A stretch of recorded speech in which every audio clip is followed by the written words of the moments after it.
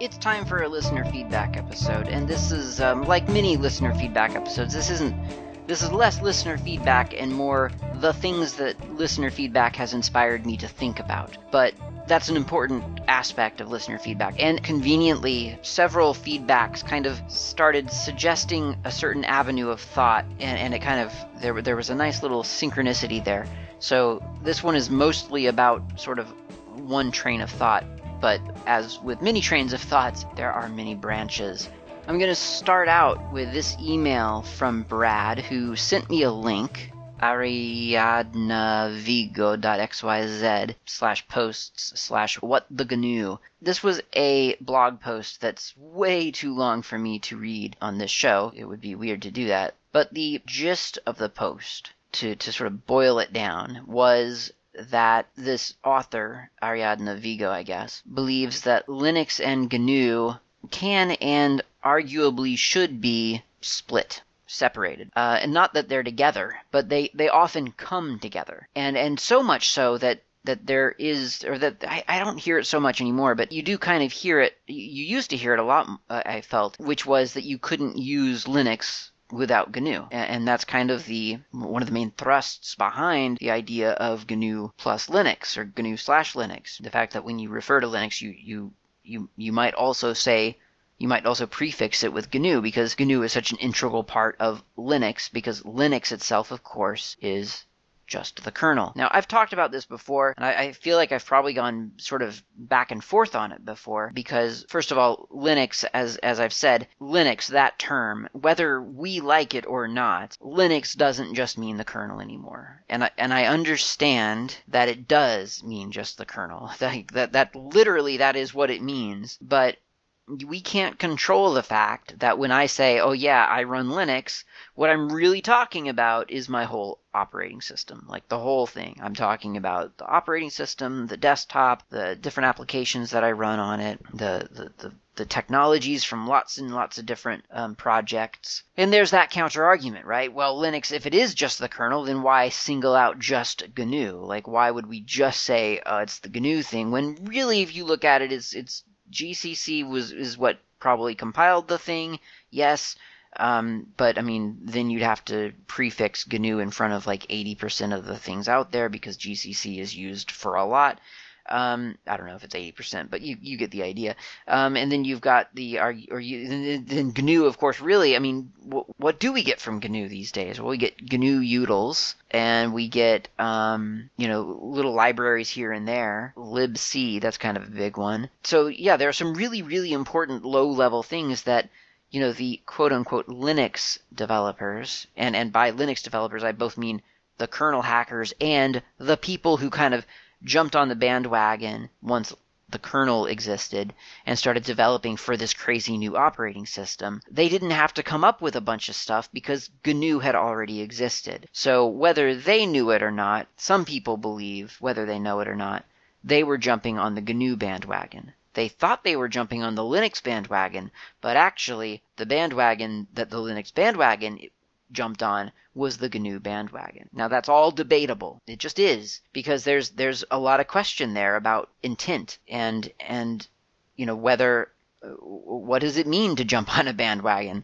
If you contribute to something, are you necessarily saying that you are intentionally contributing to a larger project, or are you just handing them some code, and what do you think you're contributing to? And if you say, well, I'm contributing this because the Linux kernel exists and has made such progress to being a desktop operating system, then in a way, maybe you're not contributing back to GNU. You're contributing to this project.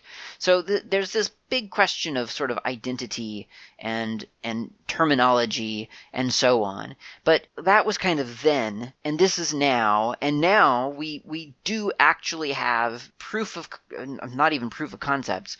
We have things that don't use the GNU core utils, even like the init systems and the libc, like those things have been cut out of certain distributions. I don't know how much of it's been cut out of, for instance, Alpine Linux, but that is one that gets cited in this blog post, that Alpine relies on BusyBox, and BusyBox has an init system. You can boot off of BusyBox. You can boot your Linux machine without systemd, without BSD style init scripts. It's just, well, you'd still need some init scripts, but you can boot it off of with BusyBox running as the init daemon. PID1 init BusyBox. It is possible. People are doing it. And there are alternate libc implementations. There's Musel and runc and other things like that. So there are implementations out there of C libraries so that you can run all those low-level libraries and applications off of these header files.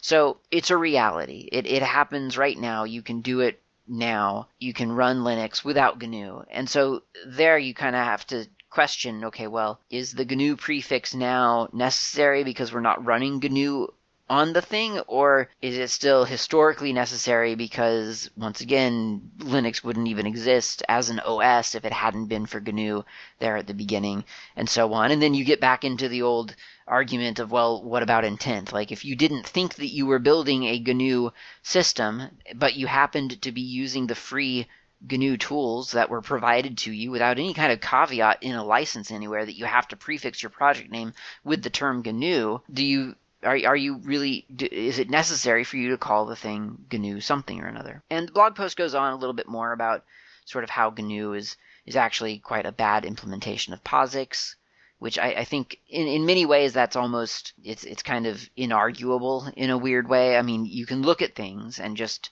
you can look at the POSIX spec and you can look at the way that some of the GNU tools implement, behave, and you'll see a difference. So you could say, well, that's just not POSIX. And in fact, there are flags in some of the applications like sed and tar. Or no, is it tar?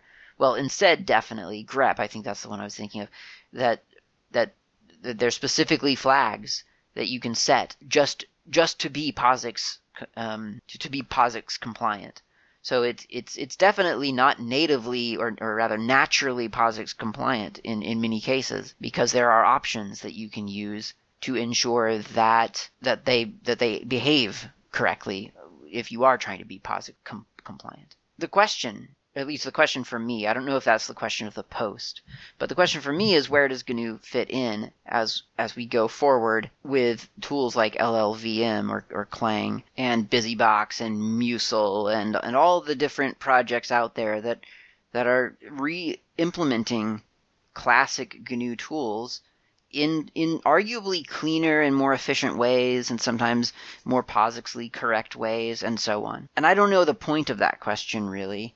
I just think that it is an interesting question, and I think it's a question that on the surface, personally, I don't care. Like, I don't really care whether GNU, the sort of the group of developers and that organization, whatever that is, I don't care whether they're in my next Linux distribution or not. I could sort of more or less leave or take them. And in fact, even, I mean, I think the one thing that I would not want to give up would be Bash. That would be sort of an application that I would not want to lose. Although, to be fair, ZSH is a pretty good approximation, so even that maybe not a big deal. But that is just on the surface. Because, yeah, functionally, as long as the system is the same and it's still open source, I don't really care what kind of sort of branding, low-level branding it has on it. But I do detect in posts like these, and I think we would be fooling ourselves if we didn't acknowledge this, but I do detect a licensing issue here. And whether the blog post doesn't really get into it, to be honest. The licensing thing doesn't really come up all that often in the post. That's not the central theme of this post. I mean, it is mentioned, but not heavily. And it's not saying I want to get rid of GNU because of the license. But I do feel like an open source system that loses the strong GNU licensing is going to ultimately be a weaker open source system. And I think that because we see that happening. We see it happening, well, we've seen it happen in BSD for ages. And if you want evidence of that happening in BSD, then I conveniently have a blog post from the maintainers of curl. And this one I do want to read some excerpts of. And keep in mind that this is not all the same train of thought, but it'll all come together eventually, I'm sure. So this blog post entitled, it's on daniel.hacks.se/blog/2021/09/25/first-20-years-on-the-Mac. So that is curl's first 20 years on the Mac from the curl developer. He says, Mac OS X 10.1. This was the first Mac OS release from Apple that bundled curl. It was a complete surprise to me as well when I realized this had happened. Nobody had told me about it ahead of time. I don't even recall anymore how I figured it out, as I'm not a Mac user and I've never had any direct contact with the peeps at Apple Inc., who were and are responsible for shipping curl on that platform. Not before then, and not after that either. So, and he says, the general consensus at the time seemed to be that Apple replaced wget with curl due to licensing reasons, as wget had been included in their previous OS X release. Wget is licensed under GPL, and curl comes under an MIT-like license. I'm not sure if they shipped libcurl too already at that point. So, right there he's, I will say, correctly surmising, and I won't qualify that with how I know it's correct, but I will say that it is correct. He is correctly surmising that Apple has an aversion to the GPL and does attempt to get rid of as much GPL out of their code base as they can. He says later, I'm not going to read the whole thing. It's an interesting blog post from just an open source developer viewpoint. It is an interesting post that I encourage you to read. He says that under the heading futile, or the subheading futile attempts to help. For a while, I reported security issues we found that would be relevant to Apple product security ahead of time before our releases went public, to give them time to react and ship fixes, the same way we send alerts to free operating systems. I stopped doing that because, one, the Apple security people always complained to me for giving them too short notice to react, something like 2 weeks, which is also the maximum notification time allowed by others. And two, Apple never released any quick updates as a reaction to my notifications anyway. It took them months or years, making my efforts pointless. Basically, they were just rude. Subheading, nothing in return. Neither me personally nor the project have ever gotten anything or any compensation from Apple. Nothing. Nada. Perhaps Apple using curl early on was somewhat of a stamp of approval for some, which helped persuade others that curl is a tool to trust. Perhaps. Apple has not sponsored the project, has not paid for feature development, has not helped us with hardware, and never paid for support. They don't cooperate with us to help fix Apple-specific issues, nor do they ever report problems to us, which we know they must find occasionally. Apple users who run into problems with curl on Apple's operating systems regularly contact the curl project to get us to help fix Apple's products. For free, of course. We never even get a thank you. I have a Mac these days, purchased with my own money, that I use to debug and test Mac-specific issues and problems. Apple is, of course, far from alone in this almost predatory behavior. But this post is about curl's 20 years of serving Apple customers. Also, yes, curl is open source and the license allows them to do this. We continue to ship a product that runs perfectly on macOS and other Apple operating systems. They continue to ship curl bundled with their operating systems. So that's what the developer of curl has to say about sort of his interaction, or lack thereof, with Apple Incorporated. 20 years of including curl on their operating system without a bug report, without a thank you, without sponsorship, without feature requests, without any of those things. So, well, I guess he doesn't necessarily say feature requests. He says they've never they've never paid for feature development.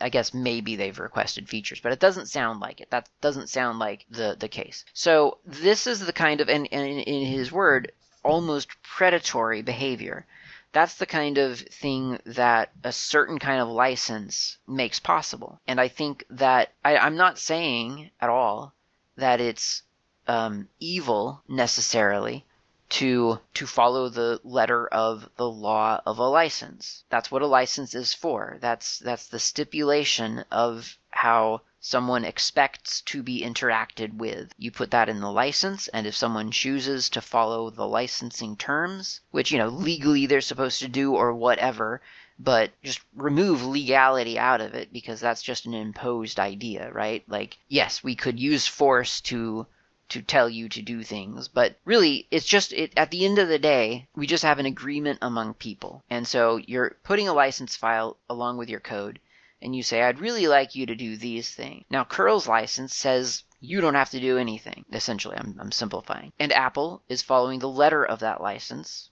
and not doing anything. That's a fair result. That's a fair interaction.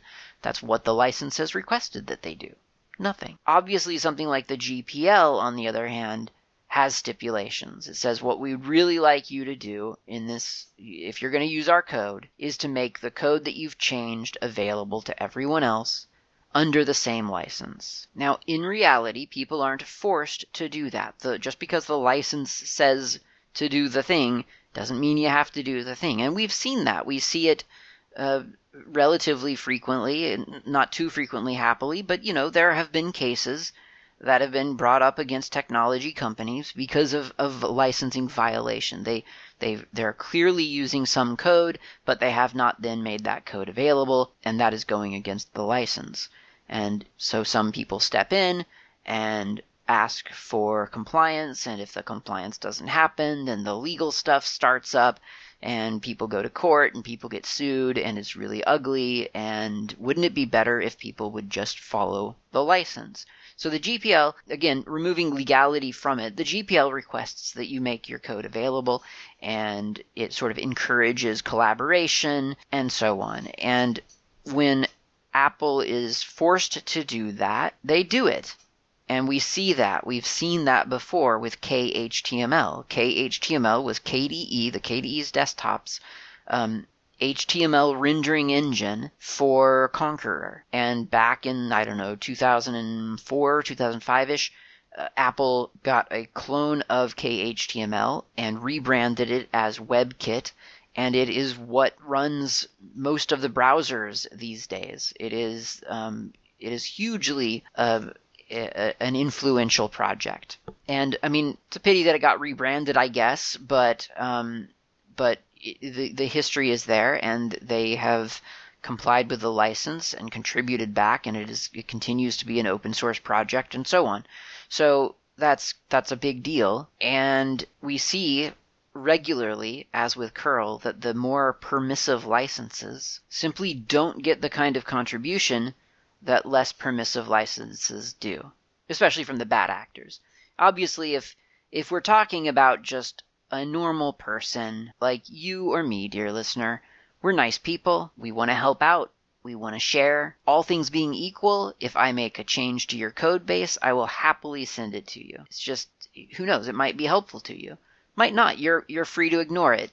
That kind of interpersonal, like real world interaction, that's not the thing that we're codifying for. That's the easy stuff. But the real life stuff, the big important stuff out there in the world that makes gears turn and smokestacks produce smoke and whatever else we're doing out there, we need licensing for it. We have licensing for it. And if you have a license that says do whatever you want, then bad actors who have no interest in contributing to the wider world are going to do whatever they want. And that's what we've seen. And I think that's my fear in this idea of, well, let's remove GNU from our system. As I say, I don't mind, and in fact, I quite like the idea of removing GNU from a system or two. That, in theory, I think is quite important.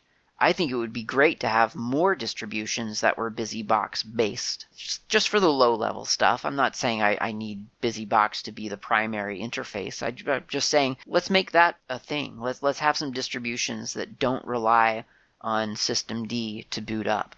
Let's have some systems that don't have that didn't use GCC to compile everything. And the reason that I'm interested in that is simply because a diverse culture is stronger than a monoculture. It's just, that's one of those base level truisms that I've come to recognize over the years. It's just kind of, that's the way it is in biology, as in technology, as in sociology. It's better to have diversity. The more choice, the better. Whatever catchphrase you want to sort of invoke, that's what we want. And if we keep relying on GNU libraries for everything and the GNU project for everything, I think ultimately, I think that's a weaker position to be in than having a lot of different projects to rely on. But I think the undercurrent, the possible undercurrent, and maybe I'm reading too much into Ariadne, the blog post here, Vigo, the blog post, maybe I'm reading too much into it, but I think there's an undercurrent there of, well, the licensing is inconvenient. And what if we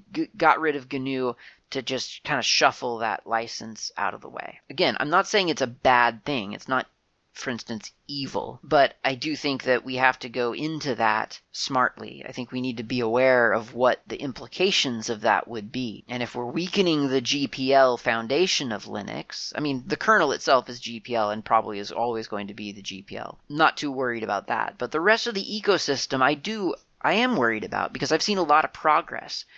Just in my time of using Linux, it's gotten so much better at audio processing and video processing, and I mean, not processing, but like creation, content creation.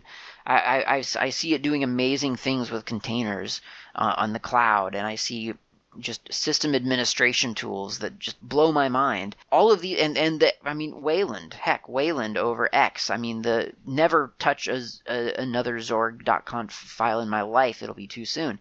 So, there have been a lot of exciting developments, and I wouldn't want any of that to go away because there's less of sort of a GPL presence in the code base. And I realize that just having a GPL presence, like, that's kind of a vague thing. There are lots of libraries and lots of projects that use the GPL on a Linux system. And by Linux, of course, I mean the OS, not just the kernel. So I don't feel like sort of shuffling out GCC and GNU core utils and libc. I don't believe that would weaken, sort of like really weaken the whole system. I'm just saying, if that's the start of a slippery slope, let's just be aware that there's a slope there. That if we start shuffling things out and saying the GPL isn't all that great, or some equivalent of the GPL, it doesn't have to be the GPL, it could be, I'll put something in the show notes to this license, it's really cool. Copyleft Next, I think is what it's called. Some equivalent, sort of, you can use the code, but you have to give back. That's the foundation that I don't want to lose. And right now, the thing that stands for that the strongest is the GNU project. And I wouldn't want to lose that at the expense of, well, let's try a different init system, or let's try a different compiler. Yeah, let's do all of those things. Let's get a little bit of diversity in the way that we build our tools, but also let's hang on to that licensing and those principles that make our OS so strong. And let's have a cup of coffee, and we'll talk a little bit about System D. Won't that be fun?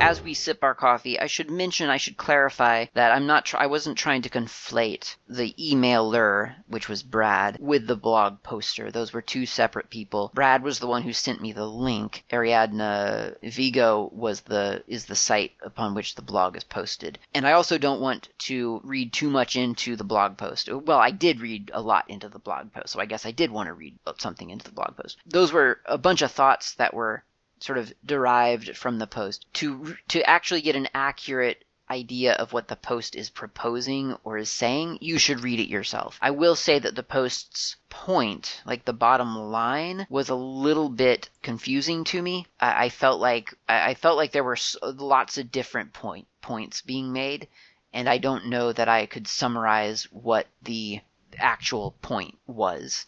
The literal last line is, I want cultish followings to end within the free and open source software community.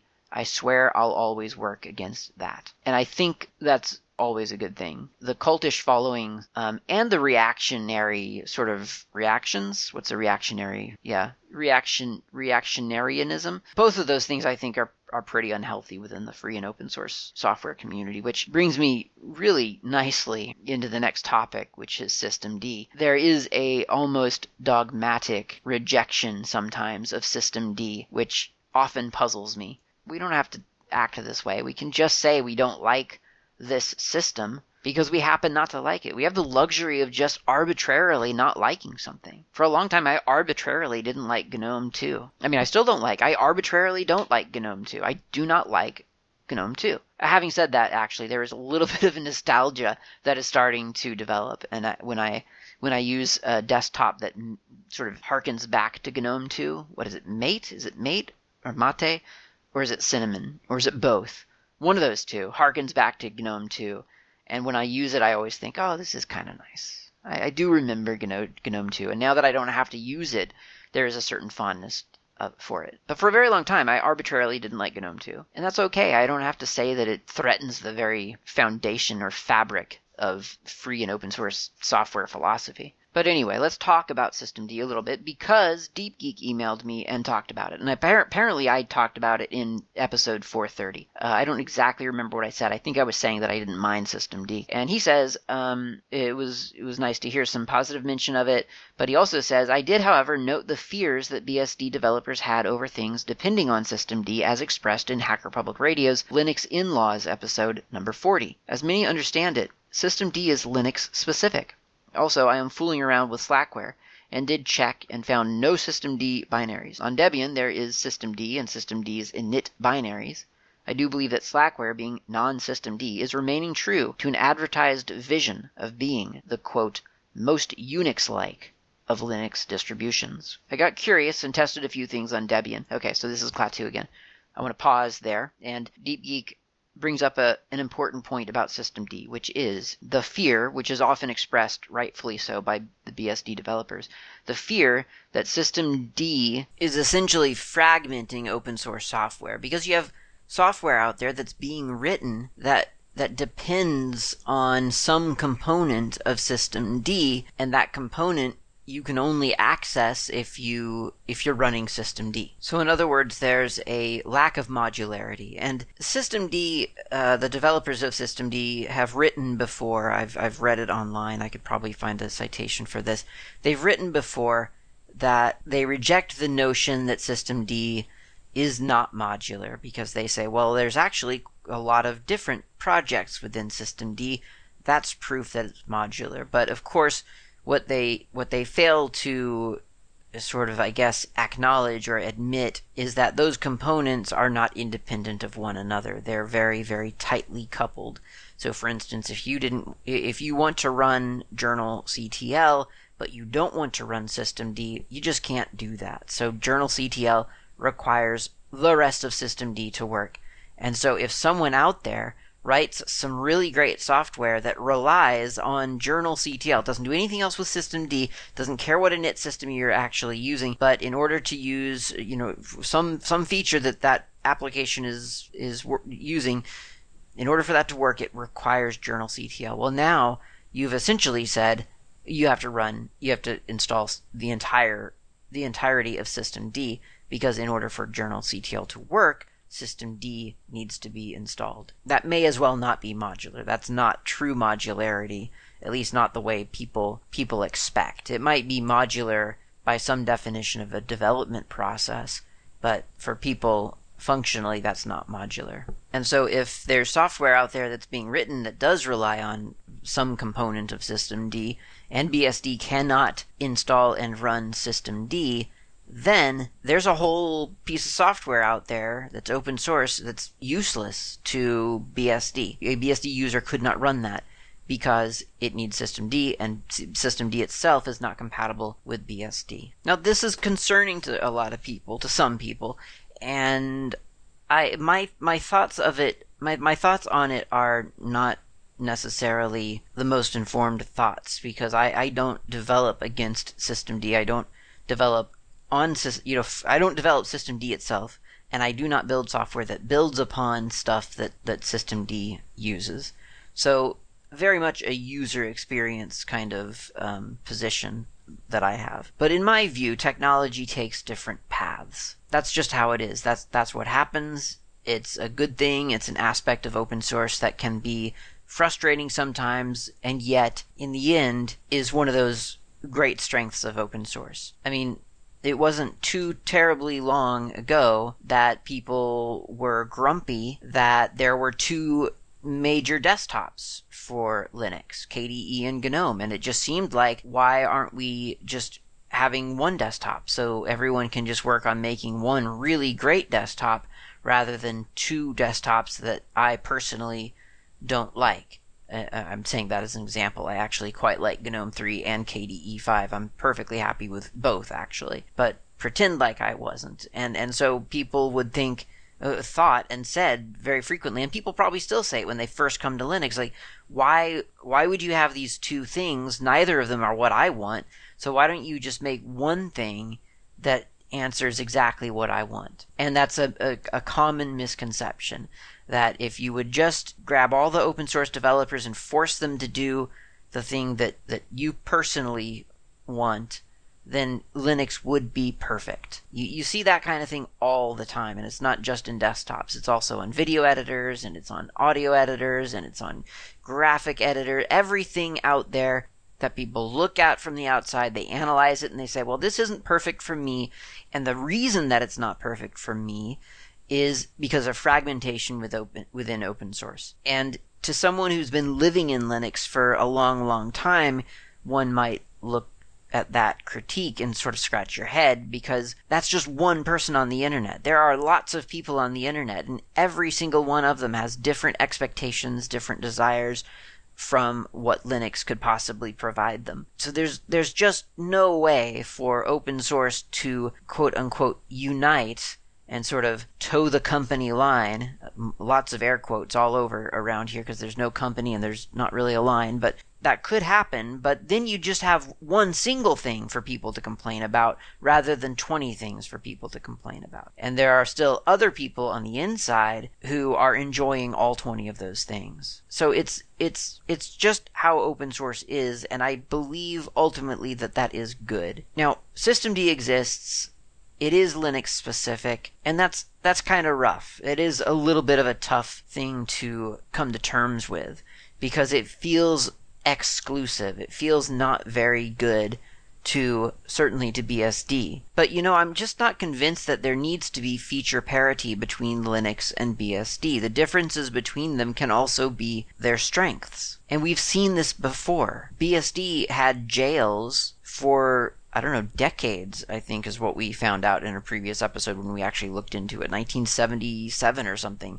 They've had jails. Linux hasn't had jails. Linux has had cheroots, but that's not really the same thing. That was an approximation. Or, I mean, that wasn't an approximation, but people saying, oh, you don't have BSD jails on Linux, but you could use a cheroot. That's the approximation. And there's really been nothing quite like a BSD jail on Linux until LXC containers, things like that. Like that's sort of the best approximation of a BSD jail.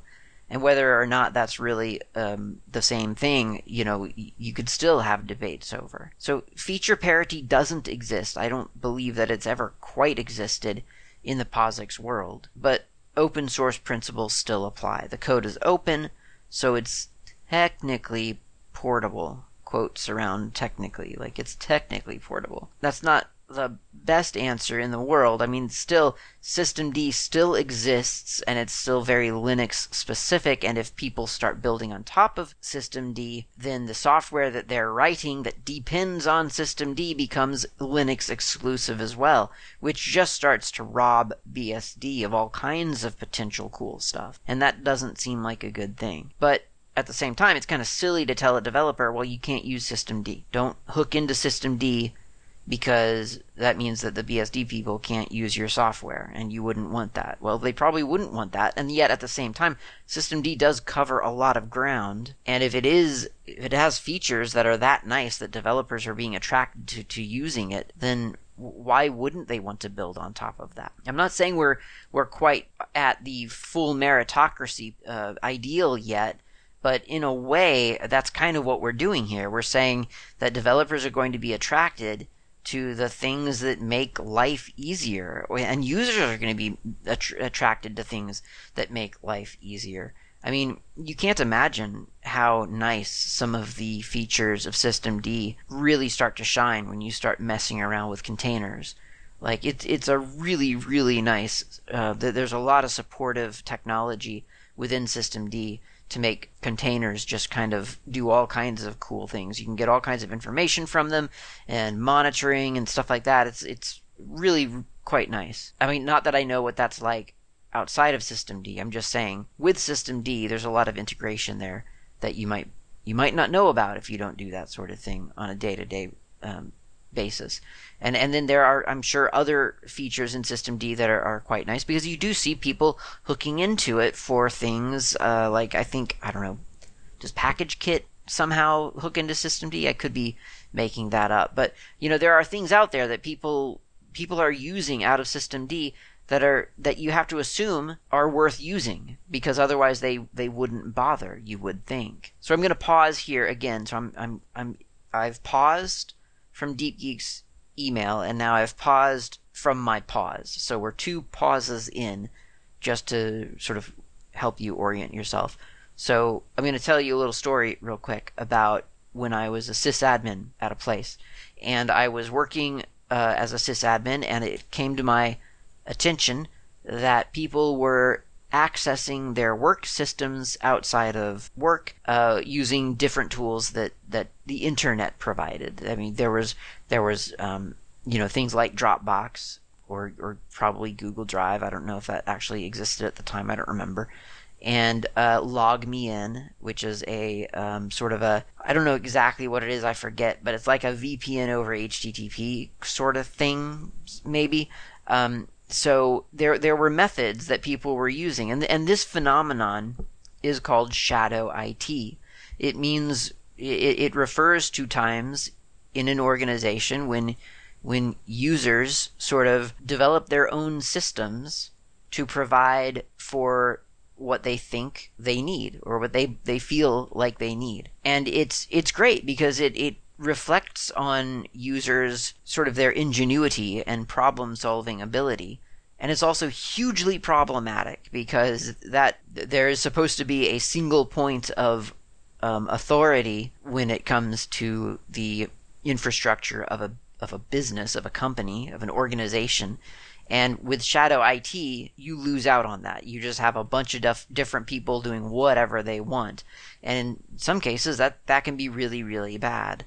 If there's, you wouldn't want someone at, I don't know, a doctor's office or something implementing some kind of shadow IT so that they can work on patient records from the luxury of their own home. And then, I mean, none of that's bad, right? That seems reasonable enough. But what if the fear is that person might make an uninformed decision and use some application that isn't secure in any way, and then you've got privacy concerns because now you're potentially exposing a bunch of information through some kind of like HTTP signal rather than HTTPS, or rather than some kind of VPN tunnel. So it could be problematic. And that's just one example. It could be a doctor's office, it could be banking information, who knows. Stuff you don't necessarily want exposed or potentially exposed. The IT department is supposed to be able to guard against that. So shadow IT can be very, very well, or film information too. You wouldn't want scenes from movies leaked out that way. So anyway, shadow IT can be very, very problematic for an IT department. And the one way to combat that is to set up firewalls and things to intercept these sort of bad systems. But even though I was fairly new to sysadmining, I recognized that this was a feature request. And the organization that I was at wasn't very organized anyway, so there really wasn't any sense of what a feature request might actually look like, a formal feature request. Even though I invited people to come to me with ideas and requests and things like that, just people aren't necessarily trained to stop before they open up that Dropbox account so that they can put their work information on someone else's server so that they can then go home and work on it. They don't think, okay, well, I should pause and I should go ask if there's some official way to do this, because to them it feels very natural. It's just what they would do anyway at home, so why wouldn't they do it at work? Now, this, by the way, brings up a whole bunch of thoughts about how a company or an organization should be handling sort of IT in the first place. But the place that I was at was not the place to formulate that. It was very, very poorly managed. And so I saw the shadow IT as a feature request, and I took it upon myself to throw up a Nextcloud install so that people had a reliable way to access things from home. And I started working on a VPN connection and so on. So there were a bunch of things that sort of the evidence of these things made me realize, okay, that's a feature request. I will now try to resolve the shadow IT issues by providing official avenues to do the same thing, and then broadcast that those official avenues are available and that they should be used over these other solutions. That's my little story from the trenches. And now I'm going to unpause and get back to System D. System D, I think, if you are a hardline Unix philosophy, everything should be split and nothing should ever be tightly coupled and so on, or you just happen not like Systemd for whatever reason, or you can't run Systemd because you're on BSD, I think the solution to the Systemd problem, quote, Systemd problem, close quote, so this problem, the solution isn't to say that Systemd must die, because obviously people are using Systemd. Now you can look at the major distributions and some of the not so major distributions, and most of them are using Systemd at this point. And you can say that that's some kind of conspiracy, that Red Hat has bought the allegiance of lots of developers all over the world or something, or that Red Hat has so many developers that they sort of represent some kind of sort of weighted market share of what people want, and since they're being paid to love Systemd, then that's what they're using, or whatever. You could blame Red Hat and SUSE combined, or Canonical and SUSE and Red Hat. Of course, Canonical had their own system for a while. They were going against Systemd, and then they decided to go with Systemd. So that's interesting. And then Debian. You got lots of groups, big groups, that don't traditionally collaborate or corroborate, and they're all using Systemd. So even if you're a conspiracy theorist and believe that it's all some kind of Illuminati sort of master plan to destroy Unix, which, by the way, is ridiculous, I think. But I've learned more. I've learned better to argue against conspiracy theories. That's just a path best left alone, actually. So I'm not going to do that, and it doesn't matter anyway. Even if it is a conspiracy, even if it is true, it doesn't matter. The point is, so I'll give it to you. I'll say, yes, it's a conspiracy. So whether it is or it's not, Systemd is being used in a lot of distributions, and people are using it. The solution to that, I believe, is to treat that as a shadow init system and come up with alternatives. Or go into the code that is relying on Systemd that's preventing your OS from using that thing, and code around it. Develop things that provide the same information that Systemd could provide that would then enable those applications to run, and so on.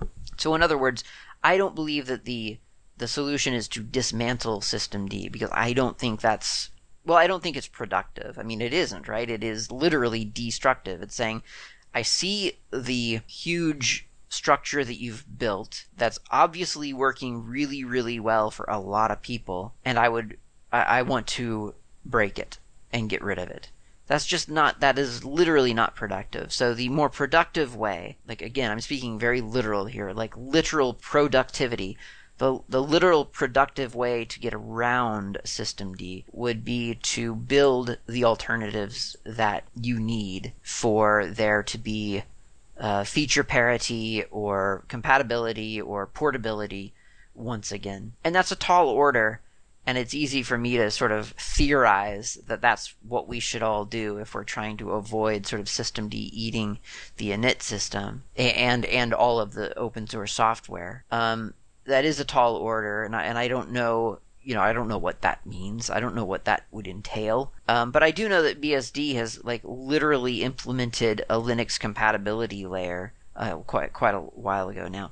So there's already been work to sort of bring things back to the center. And in my mind, from where I am as a Linux user, I'm really enjoying the leaps and bounds that Linux has made within the past 10 years or whatever. And so it's very difficult for me to sort of say, well, yeah, we should slow that down and make sure that we're staying feature for feature the same as BSD. And I don't believe that BSD would want that really either.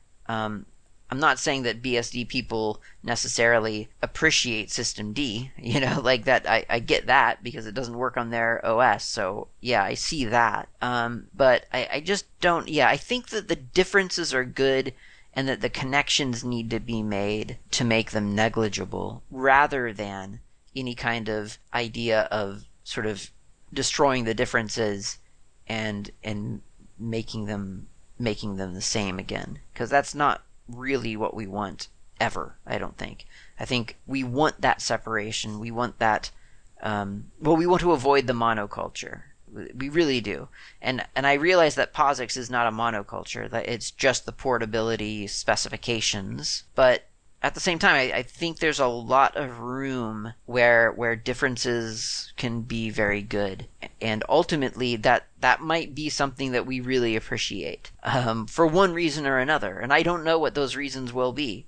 I'm just saying, at some point, we might appreciate that there are major differences between the two systems. And I think it's important to kind of keep those differences. Those are our strengths. Okay, I've unpaused Deep Geek's emails, and I'm going to continue down his tests with Debian. So he says, I got curious. This is Deep Geek again. I got curious and tested a few things on Debian. I thought you and your listeners would be interested. Debian is unique as far as I know, as it officially supports systemd's init system as well as sysv init. However, systemd itself, that is to say, its core, is automatically installed. I decided to spin up a test chroot to check a few things out. I discovered that issuing the command apt-get remove systemd did remove systemd. It also automatically removed systemd-init and installed sysv-init. I noted that runit can also be installed, but it does not seem to be included in the automatic system. Here is where I put a package manager hold on systemd. I proceeded to install Firefox ESR. This did it without a problem. I then test installed the following browsers: Conqueror, Chromium, Midori, Epiphany, and Falcon. Those browsers asked for systemd or systemd's PAM module as recommended in the apt package system, but installed without them. I noticed that the following desktop environments would have installed without systemd if I'd gone through it: KDE, LXQt, Mate or Mate, XFCE. However, GNOME's dependencies, especially on its required component GDM3, that's the GUI login manager, required systemd and would not install without it. I'm with you in the attitude of, if systemd's functions are useful to developers, okay, but I am also BSD curious enough to keep track of what's installable without systemd. Perhaps someday somebody, as a goof, will create a Linux distro that uses all systemd modules as its base. That should get the community in a roar. And that's the end of the email. So this is Klaatu again. So that's a great email. Really interesting points raised, obviously, because I talked about just the first paragraph for a couple of minutes, more than a couple of minutes. And I think there's a lot going on with systemd. I think we all see that. There are lots of reasons that people don't like it. There are obviously reasons that people do. As I've said, developers are clearly enjoying the things that systemd is making possible. Different types of users are enjoying systemd features. And so it's silly, I think, to say, well, we can't have systemd in the world either because I don't like it, which that's not me actually saying that. As I've said before, I actually quite like systemd. I'm saying it's silly to say we can't have systemd just because somebody doesn't like it or some group of people doesn't like it. We can't say we can't have systemd just because BSD will never adopt it, and therefore if BSD and Linux both can't have the thing, then we can't have the thing. That's silly, because otherwise we wouldn't have a lot of different things. So the difference in our open source operating systems can be viewed as a strength. It is all open source. There are ways to bridge these gaps. It's just a matter of people figuring out the best way to do that. You can believe that a developer has sort of an innate obligation to ensure that their open source code is as abstracted as possible. And architecturally, that might be really good. Or you can say, well, build what you can build and trust that other people will swoop in behind you and either make the code more abstract or build the bridge or insert the shim or whatever they need to do to provide what your software thinks.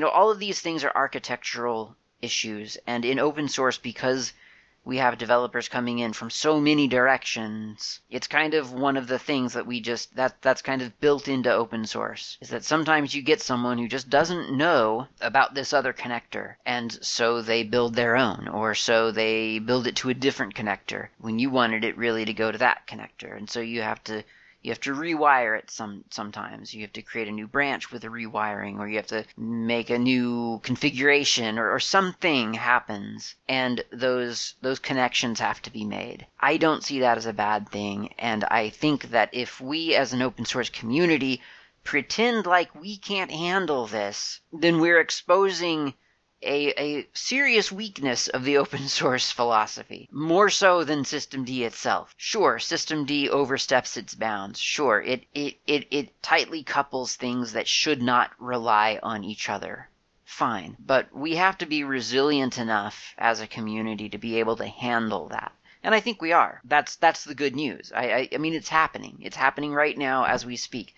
We see distributions providing different init systems. We see different distributions making it possible to install stuff that normally supposedly wouldn't be possible. And for the record, I think that some of the things that DeepGeek was talking about there at the very end of his email, that's not a systemd issue anyway. That's a package management issue. If a browser it doesn't actually need systemd to work, then it shouldn't be insisting that it needs systemd to work. That isn't systemd, that's the packaging scheme. Whether it's the packager who put systemd in as a requirement, as a runtime requirement, even though it's not, or whether it's just too much, the structure of package managers being too reliant on what a definition of a dependency is.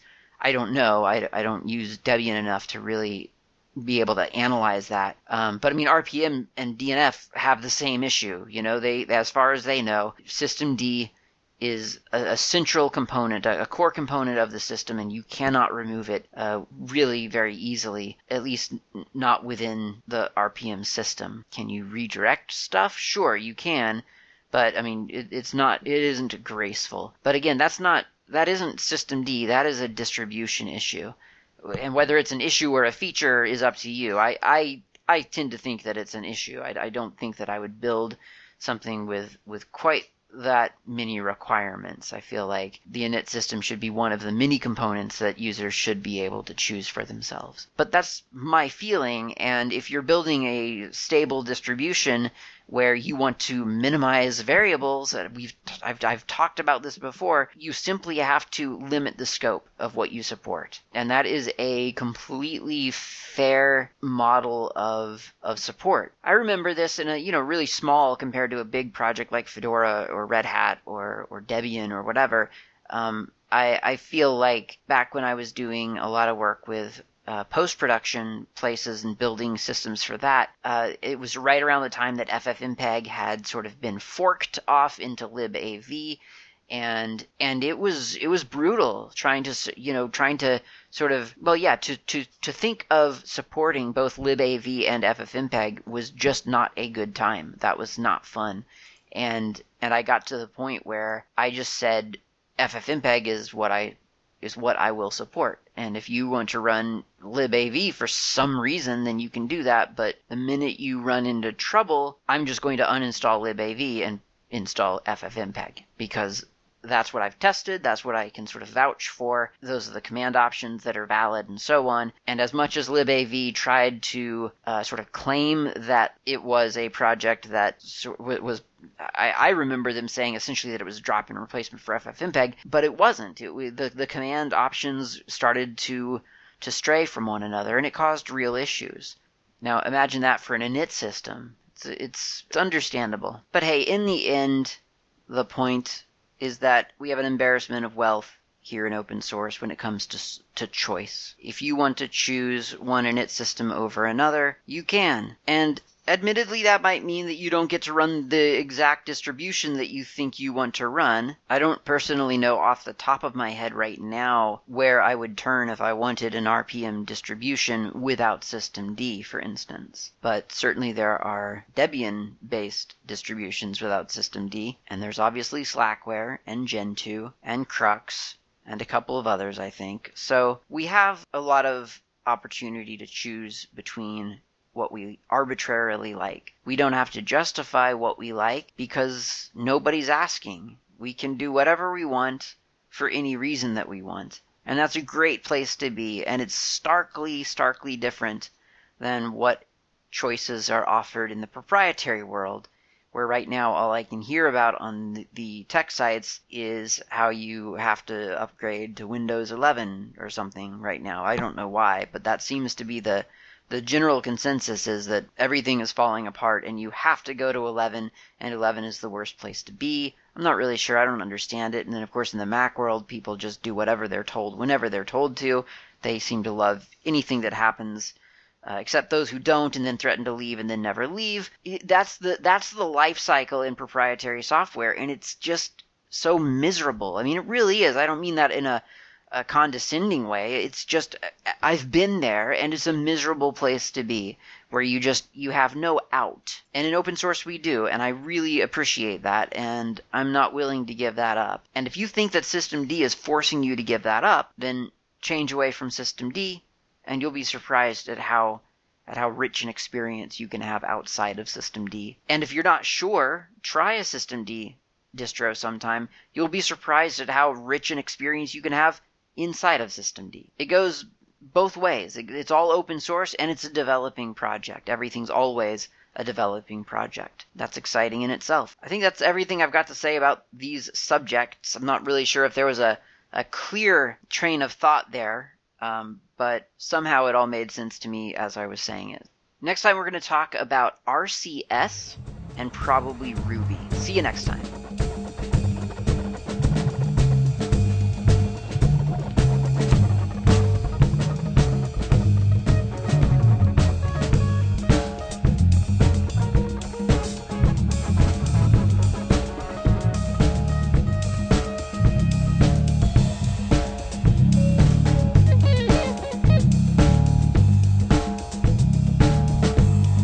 Thanks for listening. My name's Klaatu. You can reach me anytime over email with feedback or comments, tips, or just to say hi. My email address is klaatu@slackermedia.info. You can also reach me on the Mastodon network, not Klaatu, at mastodon.xyz. The show's intro and outro music is by Fat Chance Lester. You can find their music on bandcamp.com or on GNUWorldOrder.info. In the archive, you'll find a music directory containing the album from which this music has been extracted. Until next time, thanks for listening, and keep the source open.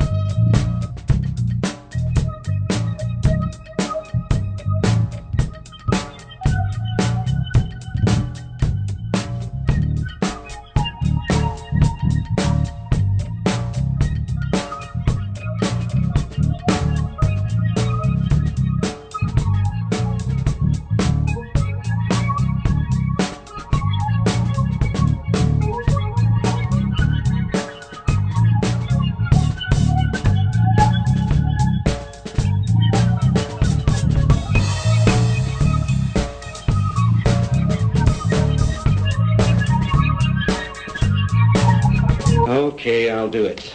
But afterwards, I'm leaving for my vacation. Definitely, irrevocably, and finally.